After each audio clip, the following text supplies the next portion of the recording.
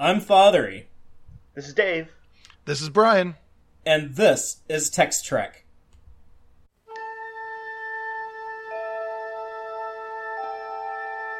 Engage.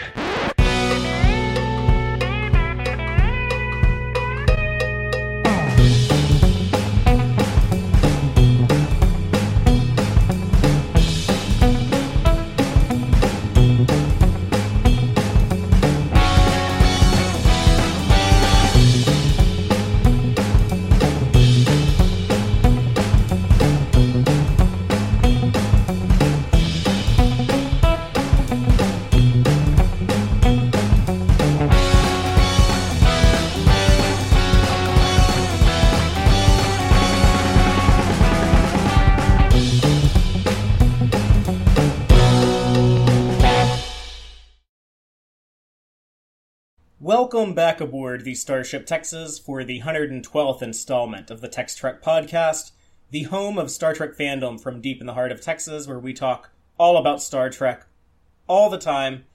And tonight, Dave and Brian and I have joined forces again to discuss Star Trek Lower Decks Season 1, Episode 4, Moist Vessel. Episode written by Ann Kim and directed by Barry J. Kelly. So we're going to go ahead and kick things off by just going around the room and saying what our opening statement is, our general thoughts on this episode, and then we'll go into more detail. I'll go ahead and kick things off, and then I'll pass it to Brian. But I did not like this episode as much as the other ones. I still had a good time with it. But overall, I found the jokes didn't land and were kind of unclever, especially compared to last week.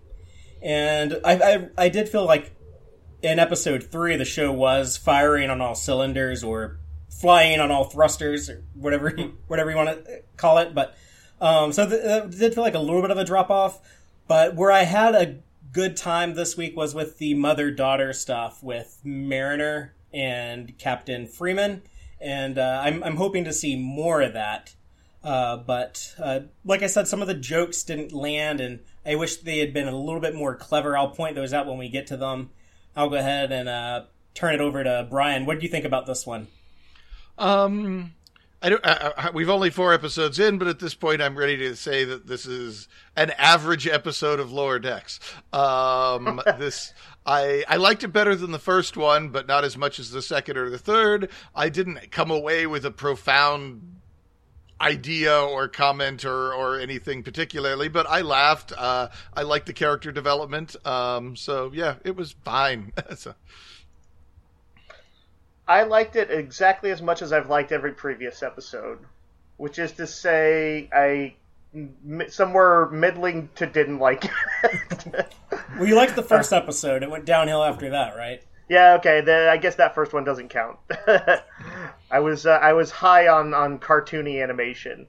I was a little sad that the Tellarite guy, which I know we're going to talk more about it, but didn't he have like an English accent or something like that? I didn't read it as that, but he just didn't feel very Tellarite to me. Captain Duringo? Yeah. Weird name, too. Lots of planets have in England. Yeah, that is true. I thought he was too Tellarite-ish. You did? Yeah. He wasn't serving up the insults as I like to see it. I think for Dave, I think like the golden example of Tellarites is Journey to Babel. I mean, it's kind of hard to beat the one that actually created them, but I don't know that's just one fair. character. I'm just letting you know, because I know you haven't seen like some of the episodes of Enterprise that have Tellarites, but they do come in like a few different stripes. Right. They're all still kind of like argumentative assholes. Right. That's the thing I like best about them. Weirdly, some of my Tellarite stuff was based on a novel that had just a chapter in it that had a sort of notable supporting character on a mining colony where Kirk was working after the Enterprise had been destroyed because weird time travel-y stuff. And she had a sort of argumentative flirtation with her that I found it very endearing. Anyway, but keeping it to the episode, I do agree with you, Fathery, that the mother-daughter stuff was nice to see, and the I was somewhat amused by the ins and outs of the the Ascension subplot. Yes, which I think we're going to have a lot of fun talking about. I've jotted down a few things that were like bits that I thought were particularly funny. Which may be a little bit more than in one of the previous episodes. So, like I said, pretty average for me, but then again, it hasn't, except for that first episode, I haven't been super on board. You've been underwhelmed. You've been consistently underwhelmed. Yes. That's the poll quote I would like for them to use from me. Consistently underwhelmed. Well then, I'm just going to read the synopsis for this episode from Memory Alpha, and then I'll expand on that with spoilers to give our recap of the episode. Captain Freeman seeks the ultimate payback after Mariner blatantly disrespects her in front of the crew. A well-meaning Tendi accidentally messes up a lieutenant's attempt at spiritual ascension and tries to make it right. And I'll just expand on that, but Mariner is promoted and given more work to do and more responsibilities, and some vessels get moist and start unstably terraforming, and it forces mother and daughter to work together to save not one, but 2 ships. Are we going to find out that there's some secret, more hidden meaning about getting wet in this episode? Yeah. Some dirty subplot that I haven't quite picked up on yet? I have to admit I was a little, didn't get the title once I got done with it. I don't get it either. Okay. Well, right. I get it. There's a liquid that it touches a ship, a vessel, and chaos ensues because it begins to terraform. It sounds like it's, I haven't Googled it, but it sounds like the kind of thing that would actually be some kind of terminology and, like a Schrodinger cat, or a spooky accent. Yeah, or somebody who's weird... an anatomy term, oh yes, this is we have to close off the moist vessel before we can proceed. Oh. So maybe it has something to do with that. Maybe one of us should have Googled it. Y'all keep talking while I Google it. I don't think there's much meaning to this, but I could be wrong. I didn't know that the word moist is triggering to some people until Dave, you actually pointed that out to me. I don't think I've ever quite heard it described as triggering per se, but I do know it's kind of just seen as a kind of a gross, icky word. That's all. I think it's a pretty essential word. How do you describe if you want a moist cake or a moist right? Cookie? Well, it used to be purely the domain of Betty Crocker from the 60s to the 90s, I'm guessing. But at some point, I believe it came to describe sexual anatomy quite a bit. Maybe it was all those Penthouse letters. I don't know, but it became gross to many women in particular, and so I don't use it too often. It's just I don't have strong feelings about it one way or the other. But yeah, I kind of like the word moist. I'm gonna try to say it more. All right. Well, yeah, sure. Anoia gender. That seems like a great idea for our progressive podcast, Fathery. I didn't know it was a gender thing. Yeah, no, for sure it is. I have met guys that do not like the word. So what's that?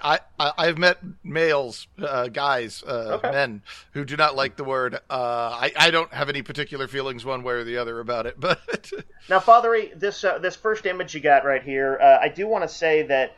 On a kind of, there are times when Lower Decks does emulate TNG and just falls into some of its tropes, or will play things a little more serious. And I thought all this was pretty cool. I thought the Generation ship was super cool looking, really great design.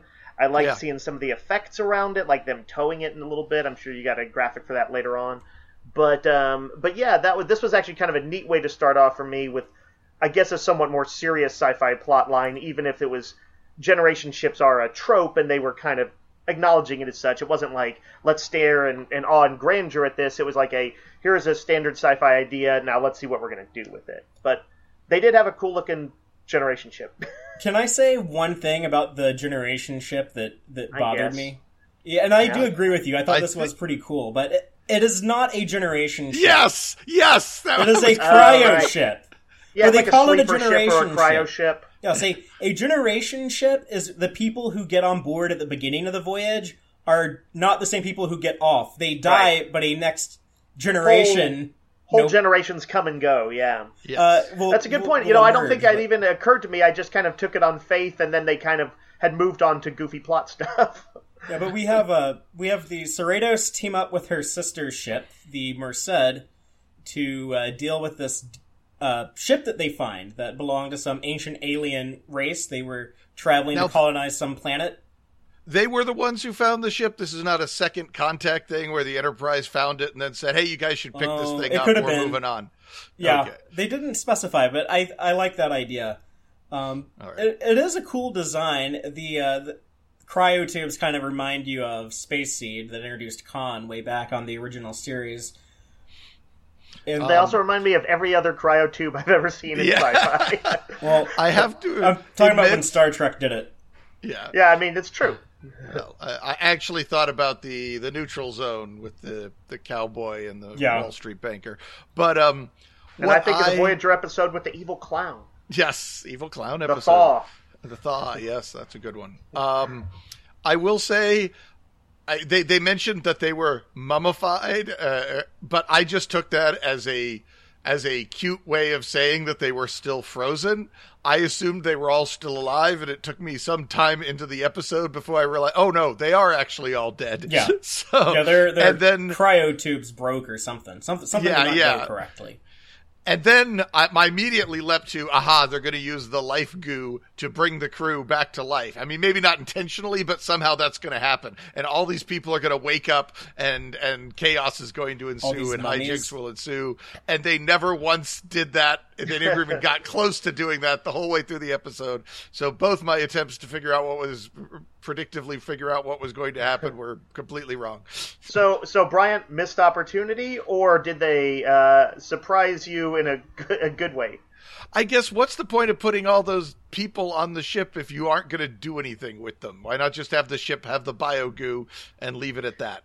I guess they were, to some degree, they may have just thought, let's start with what would be a typical starter storyline for TNG or TOS, and with some built-in like sort of plot hooks, and then just go in a different direction or something like that. I don't know that they. I wonder if there was any more thought than that. I think it was just to convey that it was. I mean, like their concept was it's a terraforming goo that colonists would take to go terraform a planet. So they had to explain. Yeah. Well, we don't have time to deal with the colonists, so why aren't the colonists around? Why do we just have their goo? But did anybody ever express a sadness that there were thousands or tens of thousands of dead people on the ship? No, but I kind of wish they had. Seems like a slight overlook. Yeah, but I feel like most Star Trek shows wouldn't have dwelt on that too much beyond maybe a line or two of dialogue. But somebody would have said, Riker would have been like, it's sobering, isn't it? So many lives, all those dreams lost. And then they would move on to the plot. But, he'd say something. Yeah, exactly. The life goo itself we should talk about, because what it does is, I guess, rearrange matter, kind of like Genesis? The Genesis device. Yes. Genesis? Genesis? What's that? It's liquid Genesis. Yeah. Genesis I like that, liquid Genesis. Yeah, it'll turn a tricorder into a plant. And so we're introduced to Captain Durango, the Tellarite. We finally get a Tellarite on this show. I know Larry Nemechek somewhere was jumping up and down because he's so excited to see the return of the Tellarites. I'm glad he wasn't. Finally, it took them 4 episodes. Finally, really? I can't believe it took 4 episodes. You know how many aliens they've shown on this show? What's it? I noticed, by the way, this Tellarite didn't have tusks, and I'm into that. Yeah, they only do that on Discovery, and maybe that weird one on Picard. But I hate the Picard Tellarite. I never want to see it again. I hope that Picard Tellarite gets his eye torn out. Yeah, I like that Lower Decks tends to go with more of the traditional designs that we would have seen on. Well, the original series are kind of Enterprise in this case. This is more like the Enterprise Tellarite. Yeah. He's puffy and he has a mega beard. Yeah, I feel like I have a Tellarite beard right now. You've got the argumentative side down, Fathery. This is the first time where the opening pre-title sequence ties into the rest of the episode on this show. Mariner starts things off on the wrong foot. I think she might have intentionally poking at her captain mom. We saw her do that in episode 1, but yeah, when she's yawning and during their briefing, and Captain Durango gets all pissed off, and then Captain Freeman gets embarrassed. So this kind of reignites those sparks that were established in the first episode between mother and daughter. Yes. I have no doubt she was deliberately trying to wind up Mom by disrupting the meeting and embarrassing Mom. I don't know why, if it's my own just sort of instincts, or if it's, decades of Trek that have actually been somewhat about the somewhat regimented command structure and all that, but it annoys me whenever she's, sort of insubordinate. I'm like, she is being super obnoxious. Yeah. No, I actually was like, what? Jeez. And I finally decided as the episode went on, okay. I'm blanking on if she her were name. To do that when they were doing their spoof scene, later on when they're picking beige chair colors or whatever, that'd be one thing. But when they're kind of doing actual mission stuff, it's anyway. Sorry, Brian, I didn't mean to interrupt. It just seems like Mariner and her mom have a very bad relationship. Yes. And it's so bad that they will both embarrass themselves and look like ridiculous idiots in public in front of their fellow crewmates, because that's how wound up and tangled up they are in this bad toxic relationship, where Mariner's always trying to screw with Mom and get Mom to break her cool, and Mom is always trying to basically be like Boimler, and maybe that's why Mariner's always picking on Boimler. It's like, oh, it's my mom, only it's some kid who doesn't know any better, and I can maybe drive this out of him. So. Right. I think that's a reasonable take on the sort of relationship. It's also, in a comedy setting, everything gets turned up to 11. So if you've got characters who are at odds, they become comedically at odds all the time. It allows the show to be a little different for Star Trek and bring in things you might typically see in a family sitcom, like assholes. Well, yeah, I can't imagine Ben Sisko and Jake Sisko having some of these types of moments. I think Ben Sisko would shut that down quickly, I think. But Ben Sisko is such a good parent that things would probably never get to that point. Yes, he's the best parent in all of Star Trek. He would never be trying to play mind games with Jake. So, yeah, I like when they have the argument or the confrontation in the ready room, and she's calling her Beckett. She's the only person who calls her by her first name, which you think that somebody else might figure out, are they secretly mother and daughter? Why do they talk to each other as first name basis? It has been established that the rest of the crew doesn't know. As far as I can tell, no one else has mentioned it. It was kept a secret from the audience until that tease scene and nobody at the end of the first episode. Nobody's said, "Hey, Mariner, pull some strings with your mom and get us some extra leave time," or that hasn't ever even been mentioned. No, but that's where some of my disappointment in this episode comes in from. Is as much as I love them exploring the mother-daughter stuff, I really wanted them to flesh this stuff out. I was hoping that we'd find out a little bit more. I'm very intrigued by Mariner's backstory. Why did she go by a different last name than her mom? Why has she been on all these different ships and now she's stuck on the Cerritos even though her mom doesn't want her there? They keep teasing at something that has been kept a secret, and I wanted them to pull back the curtain, not all the way, but just a little bit more than they did here. Yeah. Well, they do actually have the first officer, flat out say, why do you put up with her shit? Yes. And so they are at least aware that there's something deeply strange and screwed up about the way things are working on this between them. All I can say is that the answer better be worth all of the buildup that they are laying down. So. Yeah, the longer you draw it out, the more you set yourself up for disappointment if it doesn't deliver. Yeah. Look at Star Trek Discovery Season 2 for a perfect example on how not to do it. in my opinion, with the Red Angel story arc that I did not that I was not satisfied with at the end of it. Oddly enough, among my issues with Lower Decks, I'm not particularly worried about them. That mystery that doesn't draw into me, and maybe it's because I haven't been kind of caught up in it because the show hasn't engaged me as much. But yeah, I don't mind if they wait till the last episode of the season or whatever to say what their deal is. I think they would be smart to at least reveal the basics of it or something else earlier. But yeah, if they don't, I won't be like. I mean, it seems like they could get away with revealing what the problem is, and then have a later episode that resolves or at least makes progress towards solving the problem, unless they want to do a cliffhanger ending, in which case the problem gets worse. But they could do that. I mean, I do think that. Well, go ahead, Father. Well, I was just going to say, with as much as Mike McMahon is in love with TNG and Berman-era Star Trek, and the fact that they greenlit seasons 1 and 2, so when they were producing season 1, he knew he was going to get a second season. I hadn't thought of this before, but I could totally see it ending with a cliffhanger. I just had a Mariner yawn that I tried to stifle. I was trying to hold that back when you were doing your opening statement earlier. The animation on stuff like that is pretty good. There's some great keyframes in there of the kind of faces people make. Well, this is. Oh, just real quick, Father. I just wanted to quick add that certainly Discovery and I think Picard have suffered though from trying to wait to the finale for for everything to cut loose. A big episode with lots of fighting and shooting and emotional conflicts and maybe a reveal or two. And I definitely, to me that's not something I particularly want from Trek. And I also think they haven't done it as well as many other shows have. Like, if you're going to do that, you need to do it really well.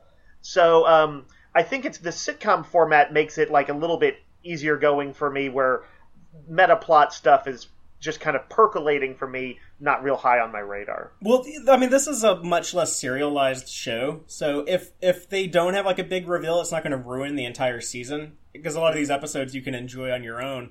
Whereas with Picard and Discovery Season 2, my opinion on the entire season lowered because of the disappointment I experienced in the finales. Well, I have to disagree a little bit. The reveal of what is causing all the mysteries around the captain's name I'm blanking on.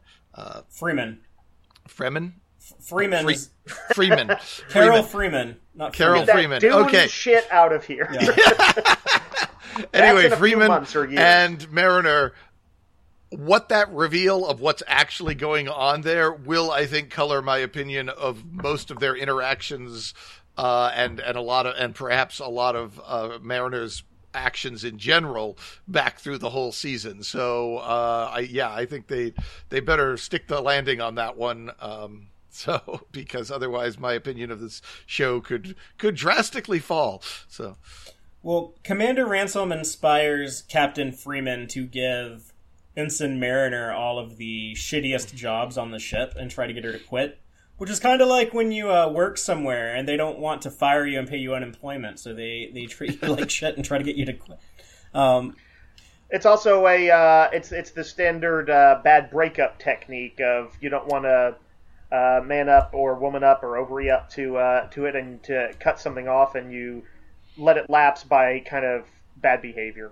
Oh, I don't think I've ever experienced that unless someone did it to me and I was too thick to notice. But yeah, I think a lot of people have experienced it. But they're getting their assignments, and Boimler's all happy because he gets to go hang out in the conference room and get access to the senior officer replicator. And I'm guessing now that the reason why they sleep in bunks, now that apparently they have replicators that aren't as good, it's because that's kind of done intentionally. They're kind of what happens in real life military, during basic training and stuff, when they're hard on you to you have to prove you can get through it. Because there's no reason for them not to have just as good of a food replicator. So that kind of explains some of the lower deck conditions. So some of the stuff that the show is presenting kind of makes a little bit more sense if you take that into context. So the bosses are deliberately making their minions' lives miserable. Just not miserable, but just like you have to like earn your privileges. It's interesting. It's like when you play a sport and like it's the beginning of the season, the coach makes you like run a lot to try to get like the quitters out. Maybe they should have to earn the privilege of having an air conditioning on or heat when it's cold. The replicators for the crewmen deliberately make the uniforms itchy, so for the lower decks people. I mean, I don't know. You could do that. I guess it's a slippery slope, Starfleet. Be careful about it. Yeah, when you have your athletes run a bunch, yes, it weeds out the weaklings, but this is after Starfleet Academy. That should have already happened. Yeah, but I don't know like another explanation for like why they would have like a less good replica. I know Picard did that. And the athletes are actually going to be better athletes because they spent a bunch of time running, which I don't see how shitty replicators are going to actually improve the quality of the work these people do. Now that said, this kind of the underpinnings of this is the old problems of Star Trek and sort of economics and how exactly you portray their post-scarcity stuff, which is to say they never ever dive deep into that on Star Trek. It's always something that they kind of want you to take on faith, but they don't want to go too deep into because it's not the point of the show. So yeah, I think the bunks and the other and the like the replicators all just kind of amount to it's funny for this show. But I think it makes more sense here than like it does on Picard when you have people working at Utopia Planitia Fleet Yards and apparently they have like a shitty replicator. Like I don't know what the explanation for that is. Well, it looked like something they cobbled together. Maybe the room's not actually supposed to have a replicator, and they just put installed one in there. You know, like when the school teacher who has a microwave next to their desk. You know, so. You know, there's a writing trope that of people complaining about the food. You know, and it very often is it shows up in school, movies or military movies and things like that. And I sometimes wonder if they just do stuff like that just because they're falling back on slightly hacky writing tropes. Yeah, could be the case. But Mariner gets... What was it that Boimler said that he could get, like... I forget what the foods were, but I was kind of amused by his list of things that they can get there. Well, he talked about getting macaroni and cheese with the breading on top. With breadcrumbs on... That's at the end of the episode. You're jumping ahead. Yeah. Oh, okay, all right. We don't got pictures for that yet. Carry on. Well, they did talk about some food at the front end, too. That's what I was going to say. He mentions it several times in the episode, or at least twice, I guess. Yeah, I don't remember what the foods were, but there was something like pierogies or something. Yeah. Not that, but something like that. Yeah, I think it was like some food. I didn't know what it was. Yeah. Anyway, carry on, sir. So Mariner is getting all like the terrible assignments that no one wants. Meanwhile, they set up kind of, I guess, the C story or the D story. It's kind of hard to keep straight. You basically have, like, I guess the A story is the Generation ship. The B story is, like, Mariner's promotion. The C story is Tendi and the Ascension. And then the D story is Boimler deciding to break bad later. But... yeah, however which really amounts to like 2 scenes, but yeah, they kind of all blend together. They actually tie together so well that I was thinking, well, that episode was kind of all over the place, wasn't it? And I was like, oh no, like kind of everything just fit pretty well. That I don't know if Tendi's story really tied to the others, other than thematically that it was all about character relationships. Also like the idea of like ascending is also like promoting. Moving up in rank, moving up in your status as a life form. In our comments section, the sleepy craftsman mentions fritters were at least mentioned at some point, and that rings a bell. Oh yes, and those sweet fritters. Yeah, and Jude Beacom mentions lobster ravioli, which is I think maybe one of the bigger ones. Okay, I know what that is. The end. Yeah, now that sounds pretty good. Yeah, but yeah, so we get Lieutenant O'Connor. Do y'all know who did the voice work for this character? No. It's the guy who was the kid in The Sixth Sense who could see dead people. Oh. How interesting. I forget his name. if somebody checking us out live remembers his name, go ahead and comment and let me know. But Haley Joel Osment. Yes, that's it. Sorry to ruin that for our commenters. Well, for some reason, like, that name never sticks in my brain. There's just, like, sometimes there's, like, a certain fact that no matter how many times I'm exposed to it, it just doesn't compute. He's got a serial killer three name. Like John Wilkes Booth. Yeah. Lee Harvey Oswald. But yeah, so Lieutenant O'Connor, and if you notice, he has the sand mandala. Mandala, I only know what that word means because that came up in Star Trek Picard earlier this year. Okay. But if you notice, there's a little bit of foreshadowing. You can see like a man in the middle of a bird, and also the face of a koala.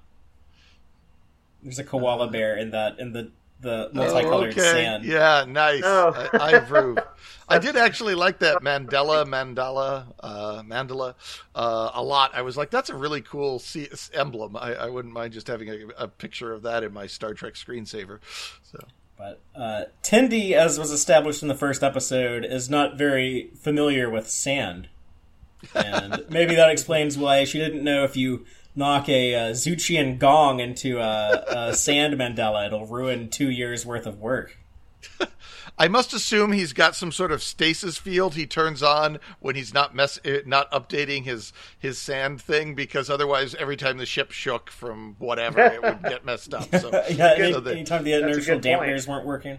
Yeah, so he's got to have some sort of force field he can switch on when he's not messing with it. I was amused by Tendi ordering up through the replicator like multicolored sand. Or did she say like room temperature or something like that? Yeah. Which I think every time to fix it. Every time they use the replicator for something in the show, they should specify a temperature at the end of it. Did y'all notice the mistake? Phaser room temperature. There is a mistake in the background here. You can see the sand in the replicator before Tendi uses it. That's so weird in animation that shouldn't really be, but I guess sometimes the scene may have been. They might have rearranged the scenes at the last minute, just an edit to get the shot they needed. No, they just stuck the wrong background in there because the way that you watch it, there's like sand and then there's no sand and then it's there. Oh. But my friend pointed that out to me. I didn't catch that on my own. I want to see somebody come up with the explanation for that? The Marvel style no prize. What's the benevolent explanation for how the sand was already there? The sand gets thrown through the air when the gong, and it goes everywhere. So maybe some of it landed up there, and that's what that. But then it leaves out of there. If you watch, it's like there, not there, there. Is it there before she Is it not there before she gives the order to the replicator? Yes. Okay.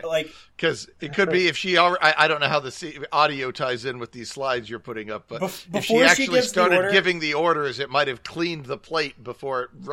No, but before she gives the order, it's there, and then when she gives the order, it is not there, and then it appears there. So it is not there before she gives the order. So if people want to explain this one, they're going to have to work in temporal stuff. Yeah, there you go. But yeah, this kind of kicks off the story of her and Lieutenant O'Connor. And yes, they get off on what you would call the worst foot ever, and she is then trying to sort of make amends. Now, which was the episode where there was they Crusher gets, I think, involved with a guy who's trying to ascend or about to ascend or something like that? Oh, John Doe. Yeah, John Doe. Which was that the name of the episode? No. The name of the episode was I got it in my notes. We'll get to it later when we do the board all notes. right. I had to write it down. I was thinking about that because I was like, where have we seen that? This trope of ascension becomes a huge deal in mid to late Stargate stuff. I heard about that. Yeah, all of this feels incredibly like there are Stargate episodes that kind of parallel what this guy is doing, and at least in one case, if not two, depending on how you look at it. And so, yeah, this all felt like a very Stargate-y plot line. I'm not saying that as a criticism, especially since this is Star Trek. So if it's never been done on Star Trek before, then maybe it's time for it to happen. But I did. Brian, do you think there's any possibility they were doing like a little light spoof of Stargate? It is possible, especially since the Ascended thing kind of looks a little like what the Ascended things in Stargate look like. They referenced Stargate last week, too, when they had Boimler humming the TNG theme in the elevator. Apparently there's an episode of Stargate where a character hums the Stargate theme That's in the right, elevator. There is! They're in the elevator and they hum the Stargate theme, and yes. they've taken a couple jabs at Star Wars, too, like with the Boimler's... comment on sand getting everywhere, and also the sentient cave. It's a dark, scary place that knows things. I think kind of tied into Dagobah, but yeah, okay. No, you're right. All right, well, cool. I like that they're pulling from more than just Star Trek.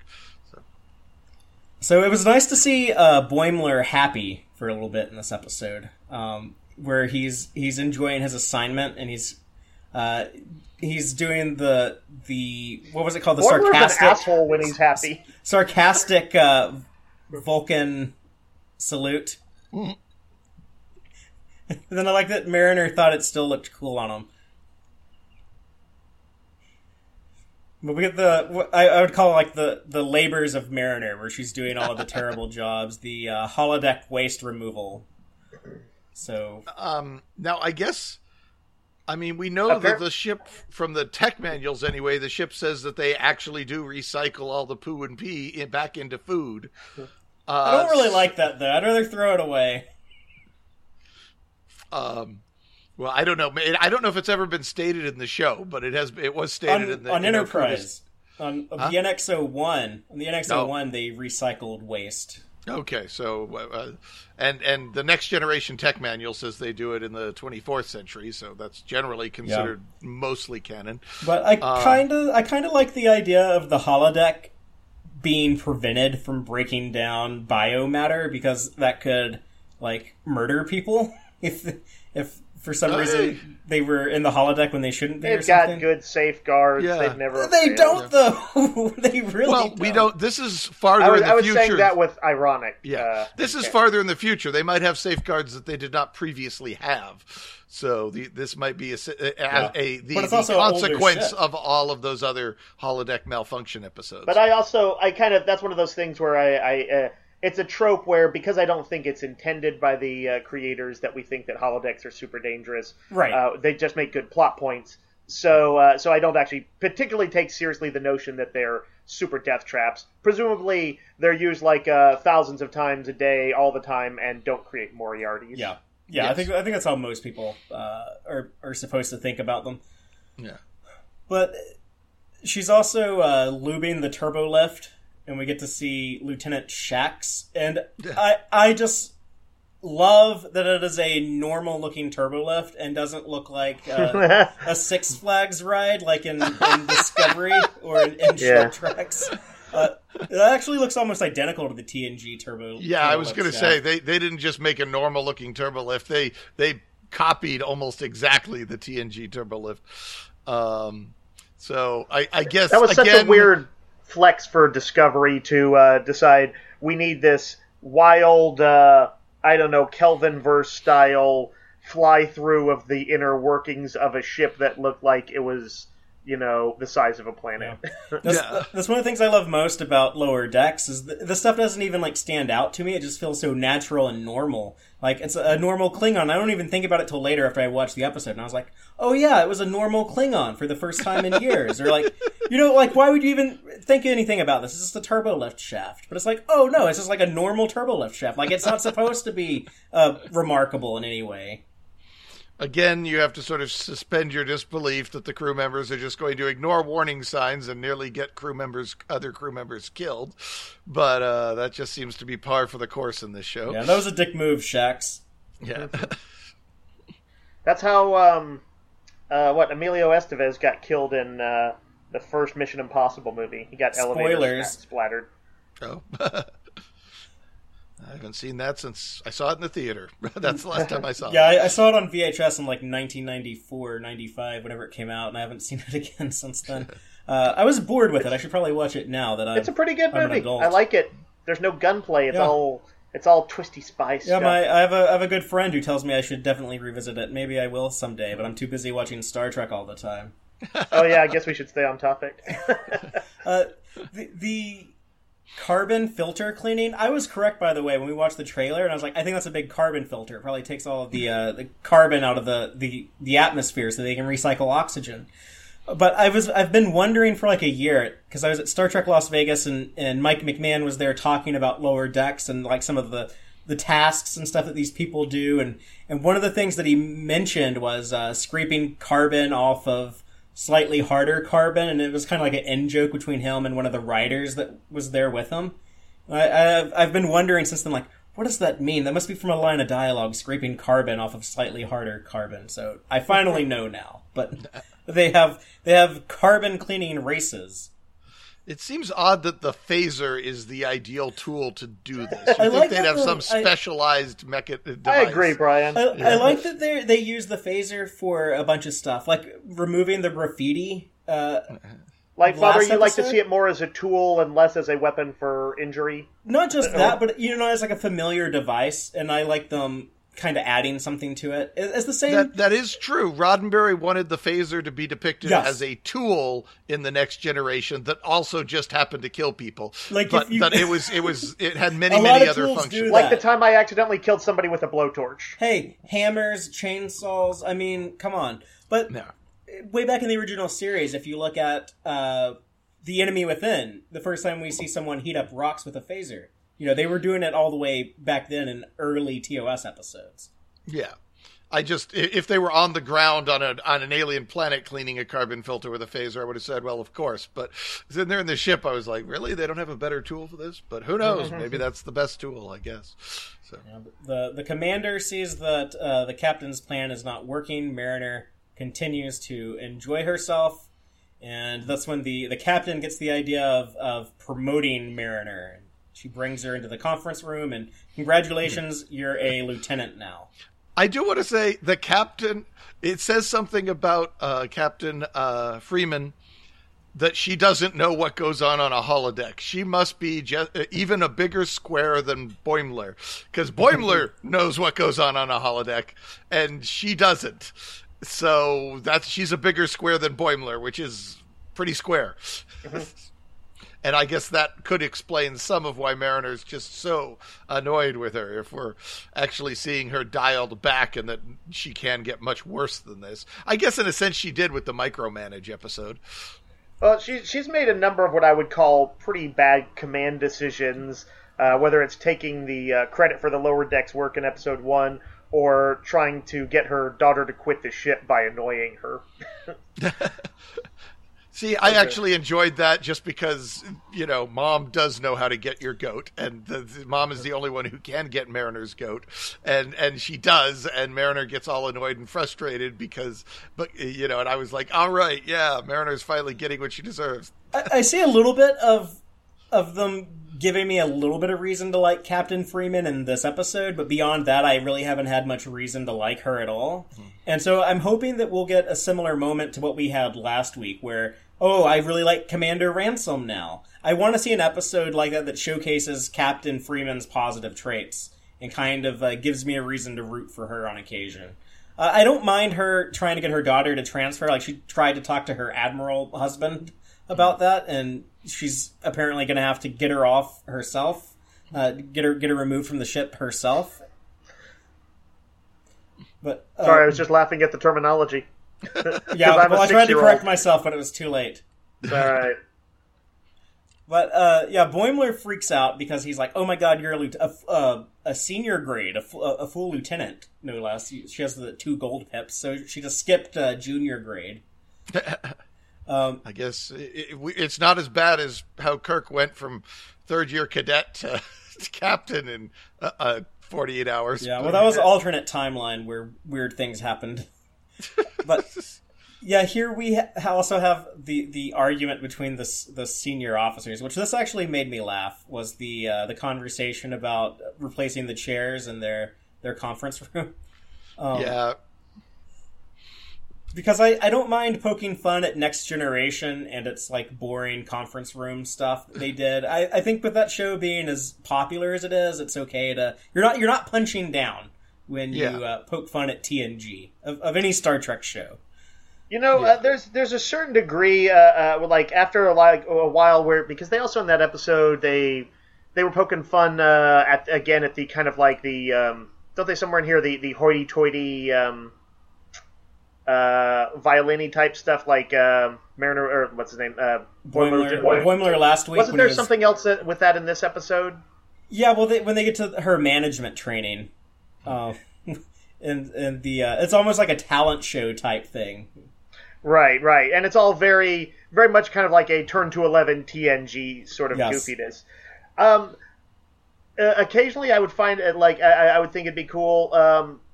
It feels a little love-hatey with me at this point because they sort of bring up the lameness of TNG often enough. Do they though? That's never really been done beyond this TV show. This is the first time the franchise has ever been like. Maybe they shouldn't have done it. I mean, for me, I kind of have a little bit of frustration with TNG. I love the Next Generation, but there aren't many people. There people... are a couple of DS9 swipes at TNG, like Garrick going on about how he hates Earl Grey tea. Well, when you're like the best Star Trek show, it's okay to poke fun at the.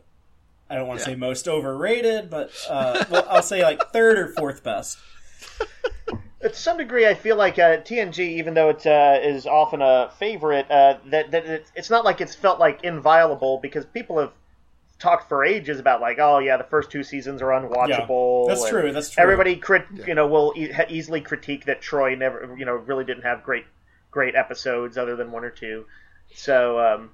It definitely has taken its shots, I guess, over the years, or gotten its licks, rather. But they're debating the chair with the leather stripe, which might be too ostentatious, or the bar stools that Shaq says are uncomfortable. And when Commander Billups, the engineer, tells him, "Well, you're not sitting in them right," he gets all mad and pulls a Worf. He's like, "I've killed better men for less." I have to agree. I think the barstool style is not a comfortable format. So I know we disagree there because I'm I identify with Shax here.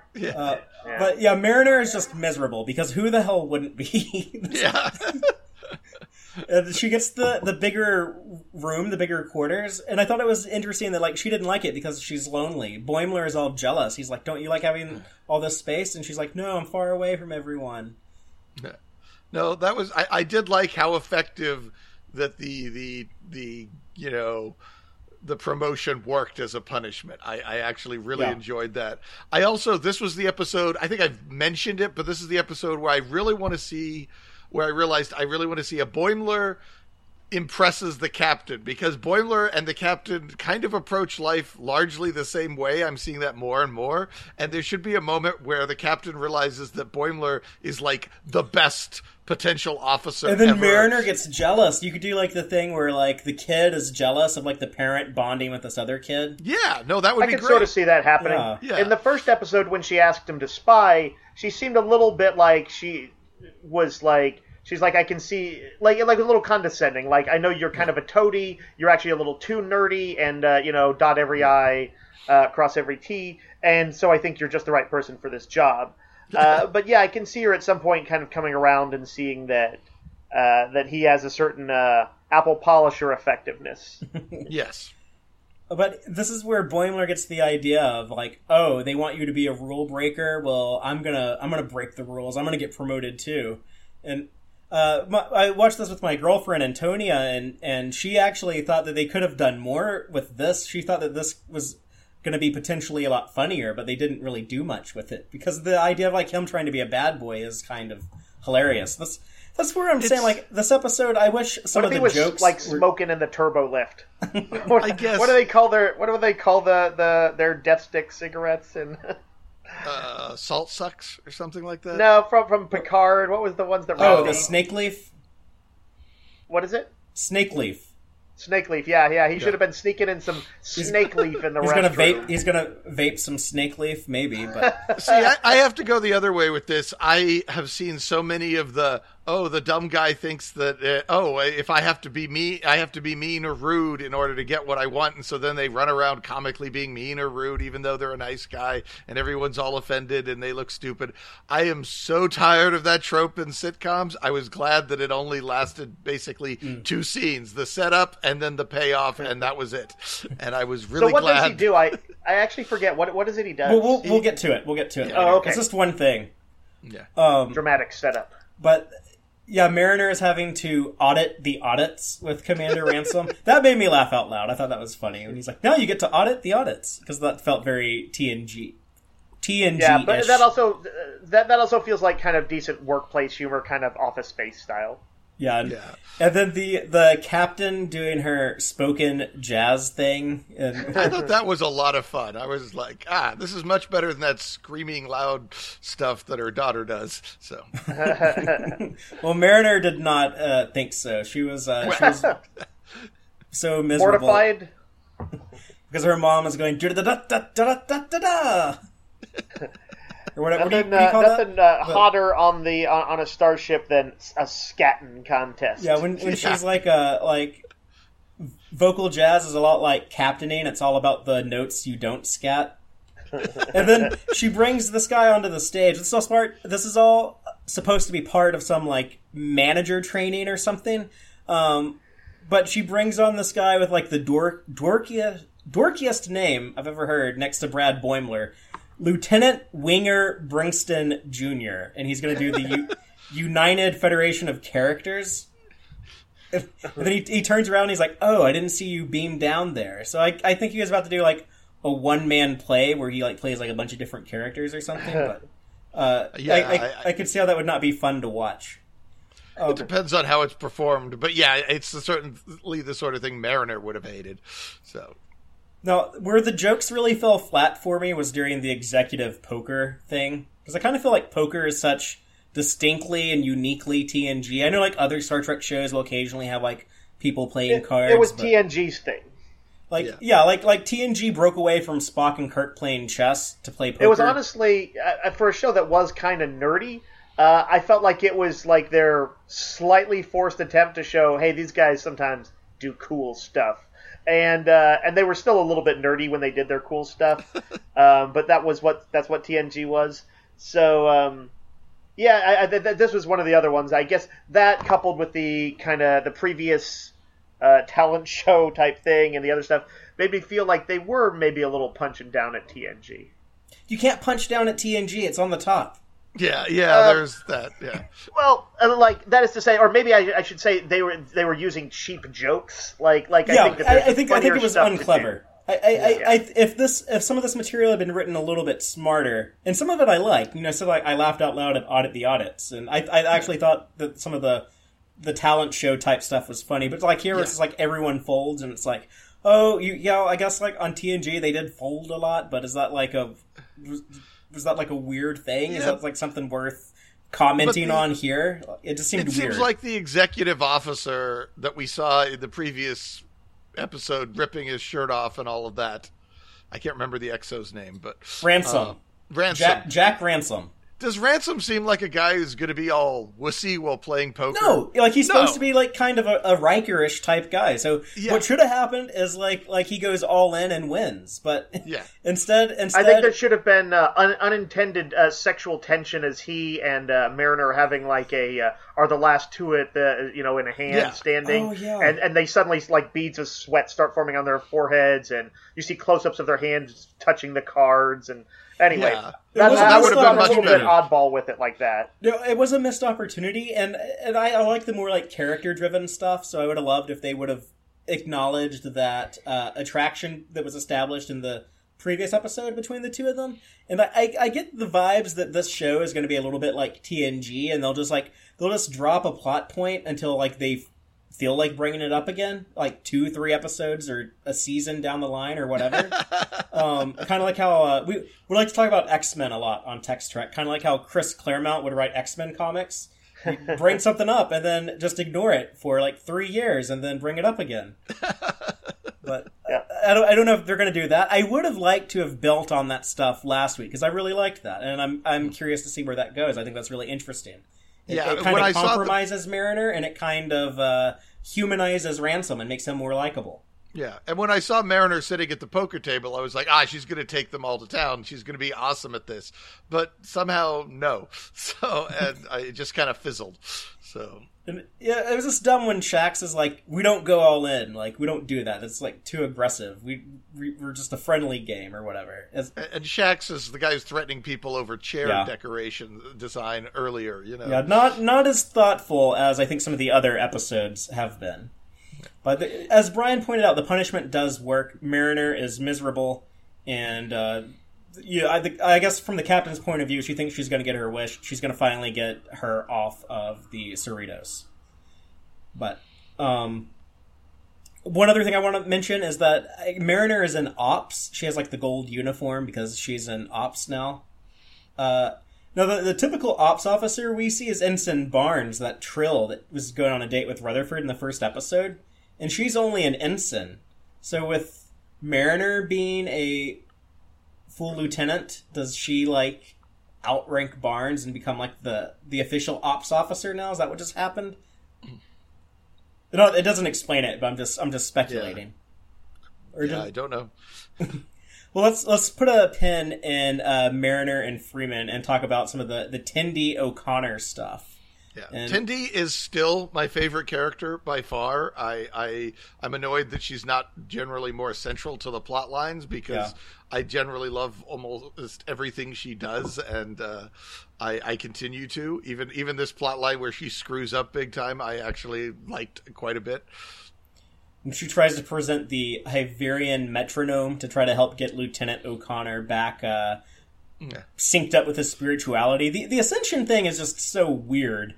And it's kind of unfathomable to think that, like, in Star Trek, like, this is, like, a normal thing, that, like, some people just do this, and, like, you can go and watch it happen, but...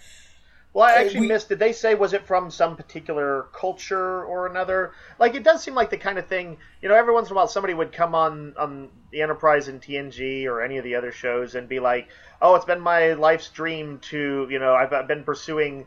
watching this supernova collapse or you know, whatever, or, you know, to see an android like Data. So you sometimes see people when they get their big moments in their life, it happens on a starship. Yeah, but it's just like a little weird to like, I'm gonna just turn into a god, and if I work really hard, it'll happen. There are some examples of it. I guess it happens often enough on Star Trek that there's some sort of ascension like that. They were sort of spoofing it as if it had become prosaic. Yeah. But it's just weird to me how casual they treat it, I guess. And I do wish that there was a little techno-babbly explanation where he's like, oh yeah, like, I, like, exposed myself to some type of, like, binary star radiation, or, like, I've been reading up on the Traveler, or something like that, yeah. Yeah, like, just, like, give me, like, some type of, like, scientific explanation, or, like, maybe he's part of an alien race that they have, like, an ancient technique or something, I don't know. But it's just weird that, like, this guy named Lieutenant O'Connor could do this. But, he's... Oh, go ahead, brother. I was gonna say, like, he's pissed at Tendi, who is as we learn, she can't stand it when someone doesn't like her, and so her big struggle in this episode is like, how do I like this guy like me instead of hating me? Yeah, and weirdly enough, well, go ahead, Brian. I love hyper Tendi trying to do Serene, and yet she's trying to do it in her usual hyperactive, all-in, you know, dialed up to 11 way that she does everything. But by definition, that can't be Serenity, and she can't really communicate or interact or even really understand what it is she's chasing. It's something you can't force. It's something that, like, sheer enthusiasm and energy and effort can't force onto someone. Yes. I presume that she must not be a spiritually minded type person herself. Well, at least not that type of religion anyway. But I think she's and then the other guy, she, like in her approach, her like multicultural approach to help Lieutenant O'Connor, I think that expresses some level of open-mindedness. Yeah, again, I really like her just we got a new versatility. We got a new set, by the way, when we see the mess hall that they're eating in. We had not seen that before. And yeah, no, I guess so. That's true. I hadn't even noticed that. He's got tacos. Yeah, but apparently these tacos and pudding are not as good as the ones that the senior officers have access to. But he's still really excited about that Gringo tacos. Well, Rutherford was like really into that pudding, and he's really into the tractor beam in this episode, and that's kind of all he does. So he takes a back seat. With this half-hour format, they kind of have a hard time showcasing all four characters, and I mean, that's understandable. There's typically at least one person who has to take a back seat for the other three. And Boimler, too. Boimler has the least to do in this episode of the four we've seen.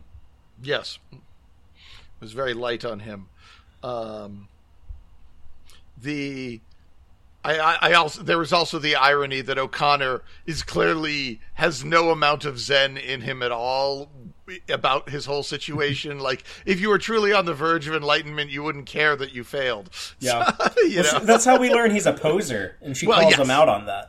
But she can't even she has so little understanding of Serenity that she can't even call him on that, really. She doesn't. She's just looking inward. She has kind of like that insecurity that kind of turns like a little like egocentric, and she's only thinking of like herself and what she's doing wrong, and she's not really paying attention to him. Yeah.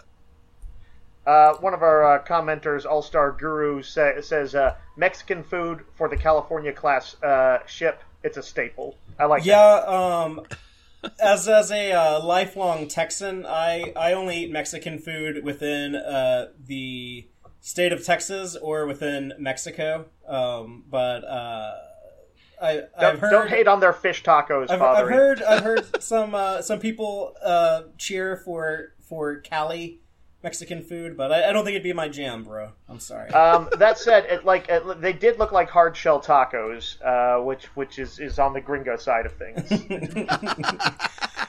Well, let's talk about the two ships and the tractor beam mission and the chaos that ensues here from Captain Durango. By the way, I like that the bridge of his ship has the green LCARs, so that just that visual indicator that you know which ship you're on. It's just like a little neat idea, I think. But I guess he was jealous. It's kind of like that Tellarite like pridefulness and stubbornness, and he wanted to have the more prestigious job, and for some reason moving their ship closer was gonna represent that. And it just kind of makes me think I've been rooting for more Tellarites. I want more Tellarite representation, damn it. And I see this and I'm like, oh, Tellarites kind of suck. Well, my reaction was all Starfleet captains apparently are idiots in this, or if you're a California class, the California class captains, yeah, like they all have a chip on their shoulder. They're all like, I gotta prove myself. I can't let my crew embarrass me. Yeah, I suppose. To be fair, the first Tellarite we ever saw kind of sucked. I guess. His name Gav. But what a jerk. You want to talk about just like the vessels getting moist when the that cloud of terraform goo comes out and gets sucked up the tractor beam and gets onto both ships. I did like that the mechanics of that actually made some sort of sense, that you could rip off a whole plate, that ripping it off would let stuff leak out, and that the tractor beam would actually just pull the stuff right onto your ship. I was like, yeah, we didn't need to do any sort of weird muon flow bullshit at all. It all made perfect sense. I was quietly pleased with how elegant that was. The visual representation of it with the tractor beams, pulling the stuff to the ships, all worked really well. I do continue to enjoy the animation on this show. And the terraforming effect was cool, where things turn into ice and crystals and rock and plants. And of course, this is like the worst time ever to like show how insubordinate you are. And this is when Boimler chooses to pour a cup of coffee into Commander Ransom's lap. And he's just like, what the hell is wrong with you? This is like his sad timing during the talent show when he got ripped a new one. I do have to say, I wonder, would Mariner ever actually do that to somebody without a really good reason? I don't think so, but I mean, she was drunk and she cut up Boimler's leg, but I don't think that was intentional. That was an accident. Yeah, that was an accident. This was straight up on purpose. Yeah, so he's actually worse than Mariner when he tries to be bad. He's bad at being bad. Yeah, I guess so. I did like... Well, I think it's a scene that's coming up, had one of my favorite lines in it from Tendi, as the Coral is, closing in on she and what's his name? Yeah, the damn you beautiful Coral with her and damn this gorgeous Coral. Yeah. Before that, there is this one cool little moment that, to me, it's very important that they put these beats in here, like these little, like, Starfleet being Starfleet, doing, like, heroic stuff or something. But we see Commander Billups, the chief engineer. We don't really know this guy. He's just kind of boring. Looks like Jeff Foxworthy. But he finds, like a injured crew member in the corridor while, like, these vines or whatever is being terraformed is, like, coming up the corridor. And he grabs this guy up and escorts him out of there and throws up the emergency force field. And they cut away from it pretty quick. But I just like those little Starfleet beats that they sprinkle in. It would be hard for me to enjoy the show if they didn't remind me that there's Starfleet from time to time. See, I took that as nobody's actually dying here, so don't get too worried or upset, kind of statement. That they, I think, didn't they sort of do that with the zombies as well? That they kind of want to reassure people that no, we're not actually killing people here. Yeah, I don't think anyone's died on the show yet, even though they do kind of tease it later with Lieutenant O'Connor. I like that they remind us that Mariner is like a really sharp cat. She's on top of her shit, knows what's going on when the terraforming is going on, and she can like suspect it a little bit, where she's like, wait, like the humidity's changing, the temperature's fluctuating, something weird is going down. But there is another cool Rutherford moment when we're seeing all these weird environmental changes on the ship. We see like the cyborg vision from his Vulcan implant when he's like running through the corridor. It's like targeting like obstacles to, I guess, maneuver around or something. It's like a little cool action beat. The show with the animated budget, it can do a slightly more heightened action than we would get in the live action stuff, and it's not jarring. It still kind of fits with the Star Trek universe. Yeah, it's true. And we also get cool visuals, like the ships with all that weird multicolored. It looks. Oh, you know what it looks like is Metamorpho from DC Comics, who is basically a man who can turn into all kinds of weird vegetables or minerals or whatever. He's got Plastic Man type powers, but he also is kind of a little bit more amorphous and weirdly colorful than Plastic Man. So yeah. But yeah, the engineering section is flooded, and Tendi is stuck with O'Connor trapped behind the gorgeous Coral. It is kind of neat how they animated it, and this is where they get their heart-to-heart, where he admits that, like, yeah, I didn't actually know how to ascend, I was just being a jerk. And we also get the little pink, glowy explosives that, for some reason, the terraform goo creates. There's a little nod to the animated series, maybe, to make, like, the weird object pink. Like, as many out-of-place things are pink in the animated series. But I guess Tendi declares that they're friends now because they were both being jerks. And again, that's what I love Tendi for, when he reveals that he basically had been letting her feel this horrible guilt all this time. Her reaction is completely different than almost anyone else's, but is still perfectly in keeping with who she is. And I really like that about it, that they were able to walk that line between being completely unpredictable, and yet it all makes sense when you look at it from Tendi's point of view. So, very nicely done. And she also is the one who frees them. She rescues them by using the convenient pink explosive to blow a hole in the wall, and they escape. Or do apparently having all these explosives go off near the warp core is not a problem. I would be concerned about the warp core getting terraformed and having like a warp core breach or something, but luckily that didn't happen. But unluckily, a piece of debris is about to fall on Tendi, and O'Connor does the heroic cliche thing, pushes her out of the way, takes the hit himself. And the show got me here. That's the same shtick I did in my Star Trek role-playing game with a couple of PCs a month ago. Well, apparently, one of your players is in the Lower Decks writers' room. Apparently, they're leaking his plot points. Yes. I kind of thought that O'Connor was going to die here. I guess just like the way that they hold on Tendi's reaction, like in the heat of the moment, it just kind of tricked me. I was like, oh, I guess they're actually going to kill a person. I guess I'm supposed to be sad right now. Yeah. Would you say your eyes got moist? No. But if they did, that'd be a perfectly fine, normal reaction, and there's nothing wrong with describing it with that word. My eyes were as moist as a Duncan Hines cake. Neat. Let's talk about, again, what I said was my favorite stuff with the mother-daughter stuff, when we see Captain Freeman and Ensign Mariner side by side. You do kind of notice similarities in how they're animated, how they're drawn. They actually look like mother and daughter when you have them side by side, and she's being so critical, which I know is something like a lot of people relate to with their parents, about how like, oh, everything you do is either wrong or not quite right, and they got to point out to you what you're doing. Like, shouldn't you be using a pointy or rock? Yeah.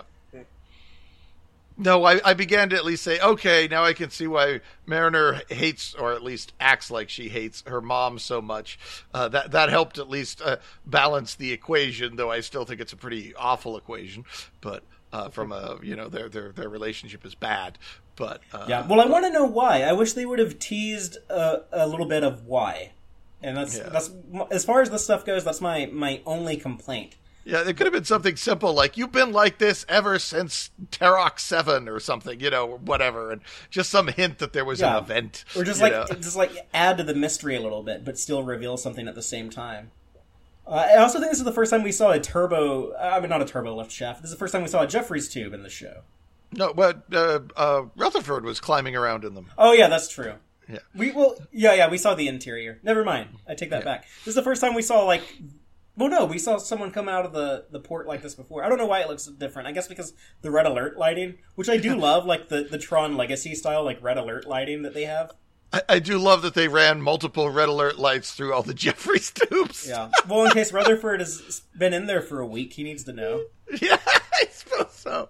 They get to the transporter room, and they're going to use... they're going to tech the tech and use Parazine gas, which was the convenient science construct of the episode that they made up. That basically undoes what the terraform goo does. And involves the navigational deflector because, of course, it does. Yeah, you got to use the deflector. I will say that I'm pretty sure, I haven't double checked it, but the graphic, the Okudagram for the transporter console is the actual one from Next Generation, I believe. Looking at it, I remember the layout well enough that I'm pretty sure they just copied it wholesale as opposed to making their own version of it. Yeah. I also see it has a 47 on there, so the magical Star Trek number 47 is present and accounted for. But I think you're probably right, Brian. You're pretty on top of it with that stuff. And I know that Mike Okuda did help them with the show to recreate all that stuff. And I like here where we see the first moment of I guess mother and daughter liking each other when Mariner is happy, or I'm sorry, when Captain Freeman is happy that Mariner is, oh, you actually read my briefing and knew what was going on with this stuff and figured out how to fix it. And I like that little shared moment between the two of them. We get a little bit of this. I think Mom wants to like Mariner. It's just she wants Mariner to be who she wants her to be. And so that's getting in the way of her actually liking Mariner as in who she is. And apparently Mariner's only way of coping with that that disconnect is to just drive Mom nuts all the time. So yeah.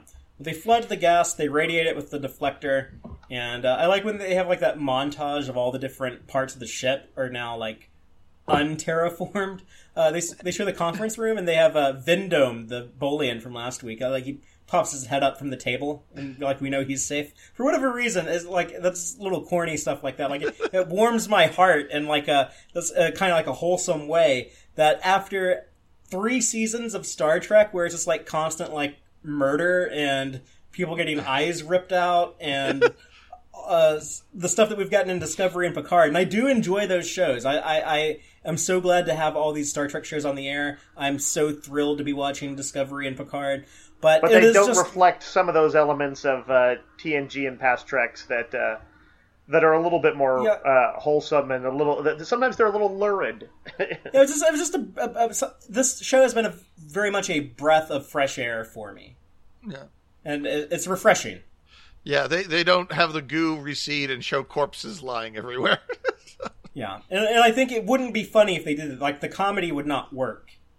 Yeah, if they went that dark with it. So, and that's a difference. I think where They should go to the Mirror Universe and do an episode where it is a super messed up dark comedy. What would Mirror Universe Boimler be like? He's actually he's like the captain of their ship. I think he'd be the same anal retentive, detail oriented, but he'd be like commanding and demanding of everyone else live up to his expectations. Or what if he's still a dweeb in the Mirror Universe, and then Boimler is so disappointed that he's like, even in like the opposite universe, I still suck. Like, how could that be? It's like the Xander duplicates in Buffy. They were both kind of alike. They're just both doofuses. The evil and good one. They also did in the Star Trek Mirror Universe comics where they covered TNG. They somewhat showed that because we saw Barclay.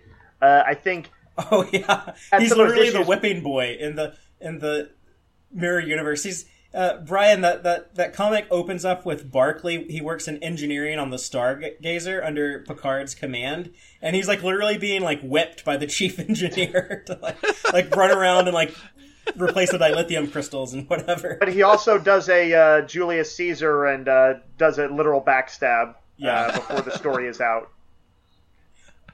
So we got to talk about this here we Ascension. get to the romantic moment of the episode. Yeah, it was a little weird that they just like start kissing, but like, well, Tendy's an Orion. She probably has like that heightened sexuality where she's probably like, plus, hey, Tendy's I'm happy, I like you, let's make out. Yeah, and Tendi is all or nothing. You know, we're either you're just my friend or we're gonna get naked. I mean, it's all or nothing with her. So, but yeah, it's like the kiss was so magical. He begins to float in the air and turn into Dr. Manhattan. The animation on this was so cool. I love just insane, colorful stuff. The Kirby dots. Anyone out there who's into comic book art knows what I'm talking about. When he's just like bouncing around in there and just like spouting all this insane stuff, like time is meaningless. I can see everything. Yeah, they kind of played up the notion of like ascending to godhood, which happens often enough in Star Trek, that it wouldn't necessarily be this awe-inspiring, beautiful moment, but kind of a terrifying, chaotic shock to the system. It reminds me of like Charlie X when Charlie was like, I want to stay. It's kind of like that, where it's like, I don't know what's going on with this guy, but I'm kind of like scared and worried about him. And just like I thought the visuals were stunning enough when he makes like that big energy bird thing form around him, and he opens the portal and sees the koala bear that the universe is centered on the back of. I like him name-checking Space Lincoln before that. That was amazing. Yes.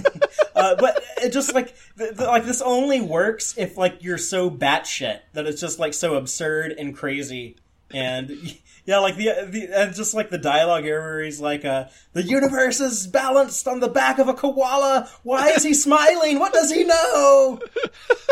It was very funny, but I kind of wanted that to be the place where we stick a big Great Bird of the Galaxy reference in. I think that would have been you could have had I see the Great Bird of the Galaxy, you know. Yeah, right but they had just done Great Bird of the Galaxy last week. I mean, so it could be funny in both places. The context is very different, so it would help explain what was going on with the statue and stuff in the previous episode. Yeah, well, maybe when he turned into that bird thing, maybe that was what the great birds of the galaxy are. Yes.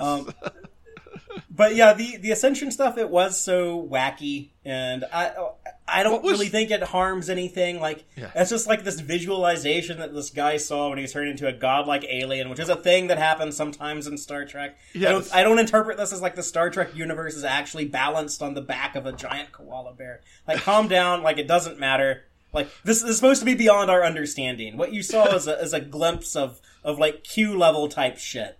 So check yourself. I was fine with it. Certainly, I mean we've seen the Enterprise basically make that little Ascension baby in Emergence, which was a dumb episode, but it is absolutely canon. So this feels no weirder than that. That the this guy's at least trying to do some sort of weird higher life form thing, at least on some level, even if it's kind of a gag or a break. I did like earlier. I forgot to mention we see Tendi finally lose it and get upset with something when she finally gets fed up with him. Yes. Earlier in the choral scene, isn't that like the first time that she's actually been unhappy? Yeah, that's the first time we see her. Well, she was unhappy when she was overworked last week, but it was the first time we saw her like overtly angry, or hostile. Yeah, where she's really, really upset with giving up on the world around her on some sort of level or something. So I thought that was noteworthy that something finally pushed her too far and broke the endless optimism. Well, finally we have the USS Merced is just fucked beyond any hope, and they have to beam that crew onto the generation ship that we've already established is not really a generation ship. So they rescue dumbass Captain Durango and his crew. And then Freeman and Mariner, they smile at each other, and then they hug. And then they do that kind of funny, cartoony thing where they're like, what am I doing? And then they stop and go back to like having their backs turned to each other.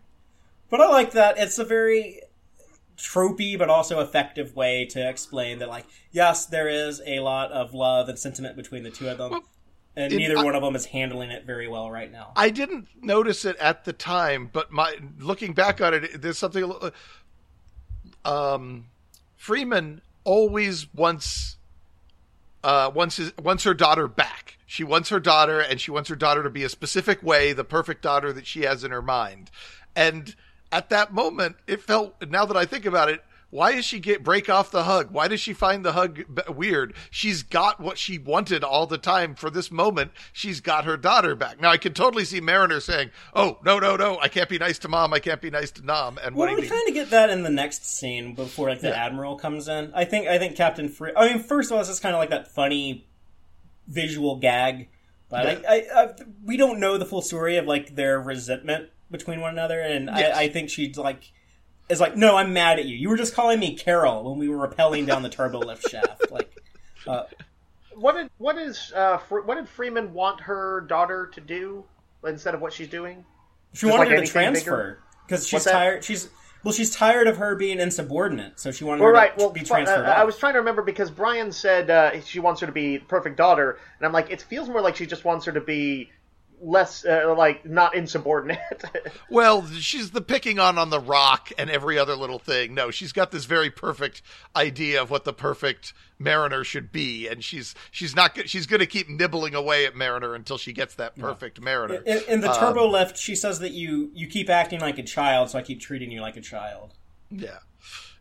And mind you, this creates this horrible circular feedback loop between the two of them. But I guess this goo, when they gas the goo, it switches off. It reverts everything back to its original shape and form. Is that right? Only way I think it works is if the goo is not so much transforming matter, but it's like transforming itself on the matter. I don't know. It's like it doesn't make sense because like how does like the gas and the radiation reverse it? But then, how does a transporter combine Neelix and Tuvix's soul into one person?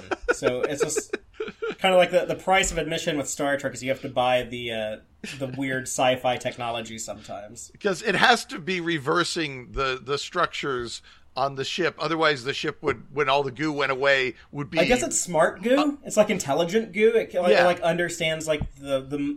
Yeah, they you might can explain it.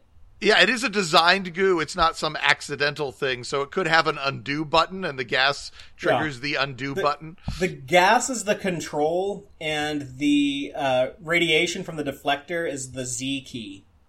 Yeah, sure. Something. It makes sense that it would have an undo button. If it was designed, it would be a good safety system to include in something this smart aggressive. Terraformers, these colonists. Too better they didn't build better cryotubes. Yeah, well, I kept expecting them to turn up. But yeah, they clean up the ship. There's some Gorn eggs with that cleanup sequence, by the way. I do like that they show them cleaning up from time to time, like when they were removing the graffiti last week. But yeah, I'm sure they just, as a sort of statement of show's philosophy, want to show anytime anybody is doing a bit of blue collar stuff. Yes. Yeah, the medial tasks. The less glorious work, but someone's got to do it. what we were talking about a second ago with Freeman actually like being more affectionate to Mariner. Like we see that when she does like the cliche mom thing of trying to clean something on her kid's face, and Mariner's all pissed off and doesn't like it. And she does seem kind of childish there, but it's kind of cute. I kind of like it. No, I like that part. It was just once you pointed out her not wanting the hug earlier on doesn't seem to jive with this part where she's actually wanting the classic mother-daughter relationship. Yeah, she says that. She says we could be a mommy-daughter team. Yeah. I need you as one of my senior officers. I need you by my side. And Mariner is very uncomfortable with that. Yes. And when the Admiral comes in, it's kind of obvious, okay, well, she's going to do something to this Admiral. He's pinning medals on them. She's going to do something to him to get demoted. But I do like this little moment where we see like that connection between Mariner and Freeman when they're both trying to make fun of the joke here is that the way that he says sensors. Yeah. And Captain Freeman is a lot smarter in the way that she's amused by it because she just says like, oh yeah, you picked up something on your sensors. And she like says it back to him. Yeah. Whereas like, but that's where we see like she's similar to Mariner, but then we see how they're different, and that like Mariner is like, oh, why won't you just like call him out on how stupid it is to say that? Well, again, I think Mariner's trying to get herself demoted at that point because she doesn't want the mother-daughter thing that was just laid out in front of her. So she's like, well, I can act bad to Mom and Mom won't demote me, but if I act bad to the Admiral's going to want to know, what did you do to that lieutenant for acting up? And she's going to have to say, well, I demoted her because that's the only thing that's going to make the Admiral happy. Now we get the circular thing where the episode ends like it began with her like embarrassing her mom in front of another Starfleet officer. Yeah. Now was the Admiral Vassar or whatever sounded exactly Vassery. like, huh? His name was Admiral Vassery. Vassery. Yeah, he sounded exactly like Kelsey Grammer. Was that not him? It was just a sound-alike? I don't know. I thought it sounded like the voice actor, Joe DiMaggio, who played Bender on Futurama but does a ton of voice work. To me, it sounded like one of the voices he does sometimes. But I actually looked it up yesterday because I was curious, and it wasn't posted yet who the voice actor was. So we'll have to wait to find out on that one. Okay, because I even figured it might be the Kelsey Grammer character from the Time Loop episode, but I don't think that was his name, was it? And he wasn't bald. Well, I mean, it's been quite a few years. Stuff. He didn't say stupid stuff like, are you making fun of me?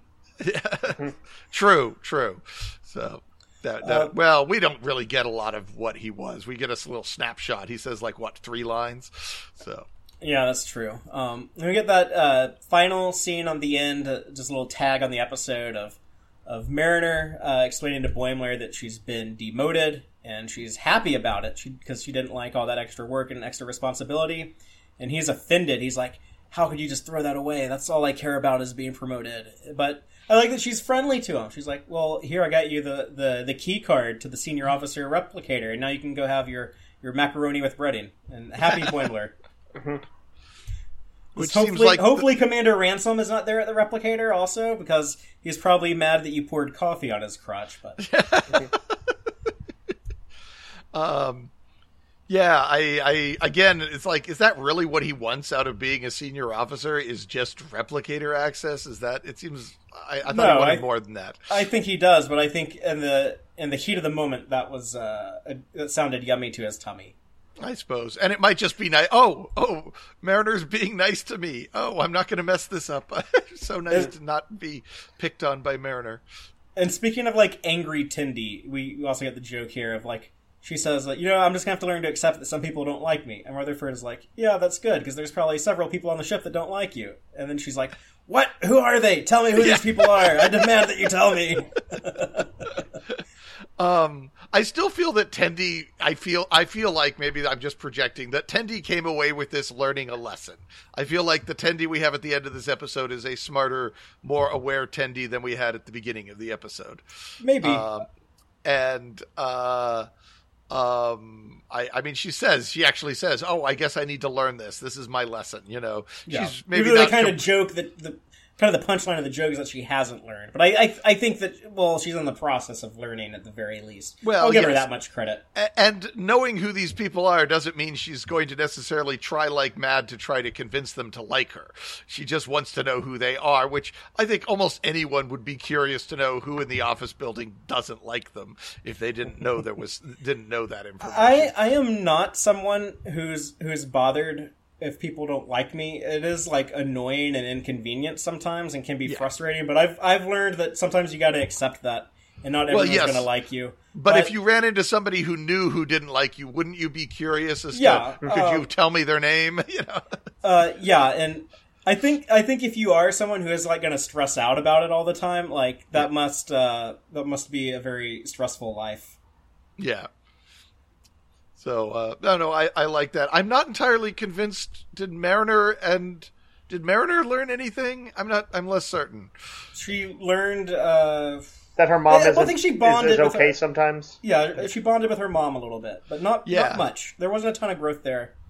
Yeah, well, I mean, there might have been a lot. We don't know. It's easy to say that the only reason she acts up in front of the Admiral is because she wants to be demoted.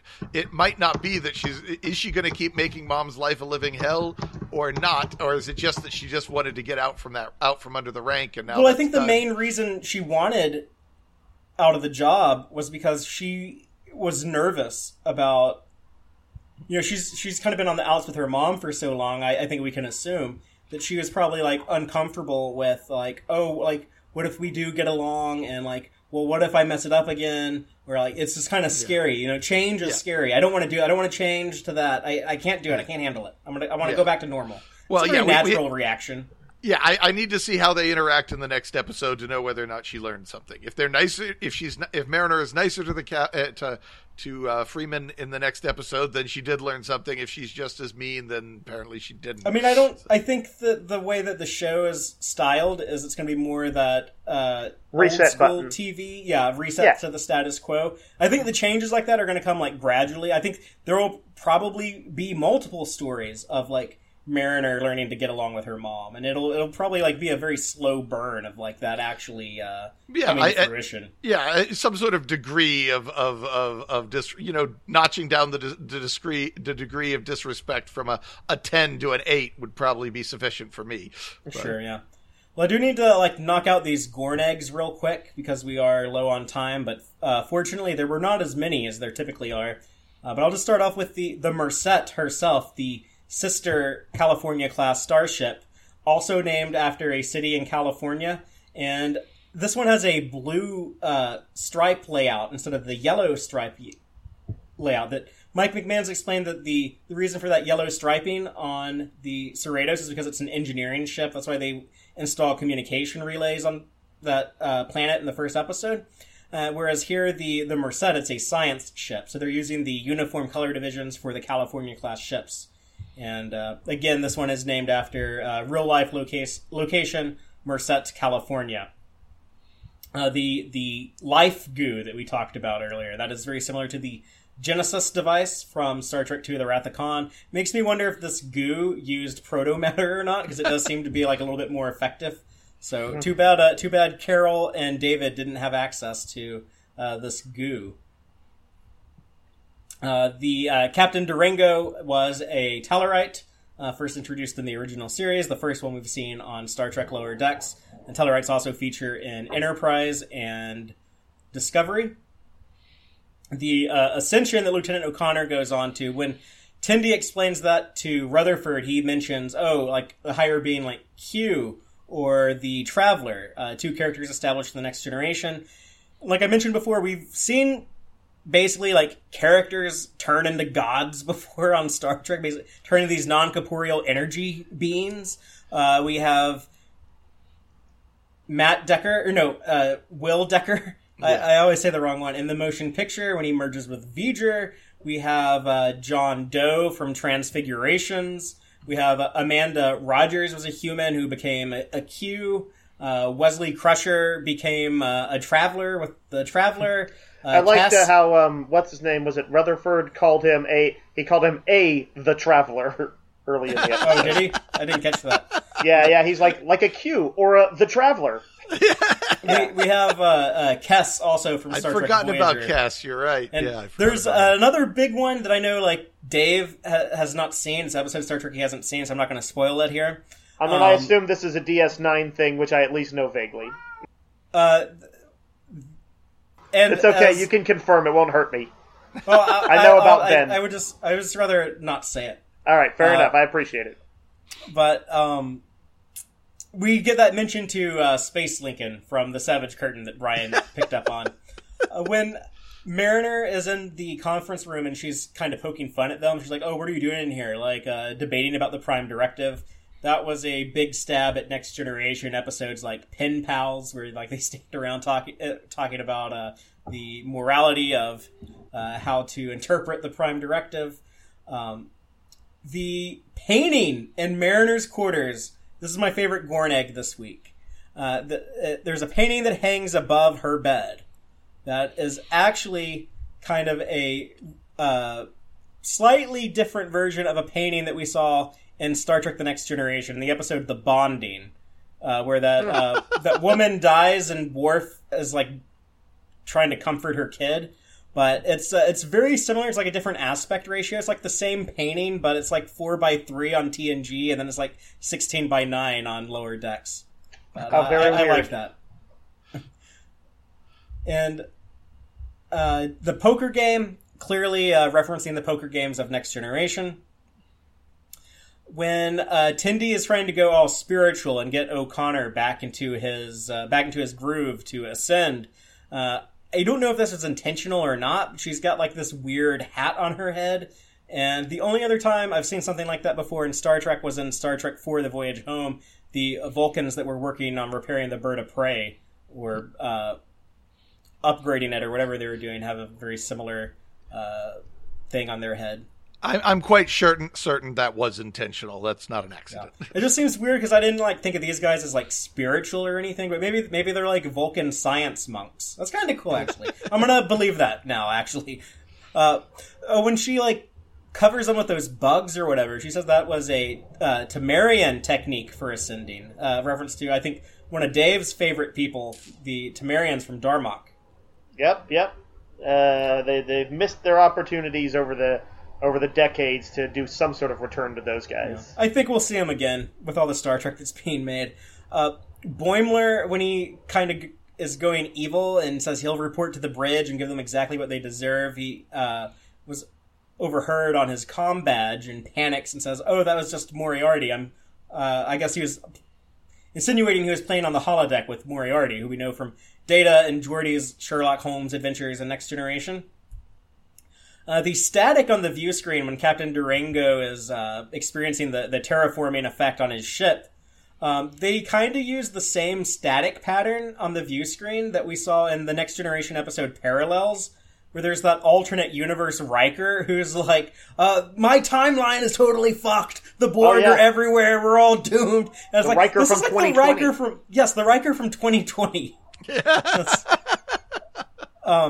And then my second favorite pairing of Gorneggs is from cleaning up the ship. They're actually using the vacuum backpacks that we saw something similar in the Short Trek episode of The Trouble with Edward when they're vacuuming up triples. And they also have the Spock goggles that you use to look at the Medusa. Oh, yeah, the Spock goggles. What's that? Is there in truth no beauty? Yes. So that was cool to see that. And the medals that Admiral Vassery pins on Mariner and Freeman, they're not exact, but they're extremely similar to I think it's the Medal of Honor that they give to the Discovery crew in the finale of Star Trek Discovery Season 1, Will You Take My Hand? The Admiral actually says, "Saru, you're the first Kelpian to be awarded the Medal of Honor." So I think all these people are getting a Medal of Honor. But yeah, it looks very similar. It does. Yeah. And of course, the Admiral saying "sensors," that is the way that Leonard Nimoy said it when he played Spock, to kind of make Spock sound more alien. And we also heard Tim Russ and Julian Blaylock and Ethan Peck, a lot of the actors who have come later to play Vulcans, use that same pronunciation. And that's everything. So that's it for Star Trek Lower Decks Season 1, Episode 4, Moist Vessel. But be sure to comment, let us know what you think, how you feel about this one. And tune in next week. We'll be live at 7:30 p.m. to discuss Episode 5. And everyone should totally, if you're watching us live, go check out Starfleet Boy After Dark. We're going to hang out over there. It's going to get moist. Yeah, we'll see who has the moist vessel. That sounds really dirty, and it's not going to be that weird. But that's it. Live long and prosper, y'all. Listen to the Text Trek podcast through Apple Podcasts, Google Podcasts, Spotify, or at text-trek.com. Like us on Facebook at facebook.com/text-trek, and follow Fathery on Twitter at TXTrek. Please support us by liking our videos and subscribing to our channel on YouTube. Thank you and take care.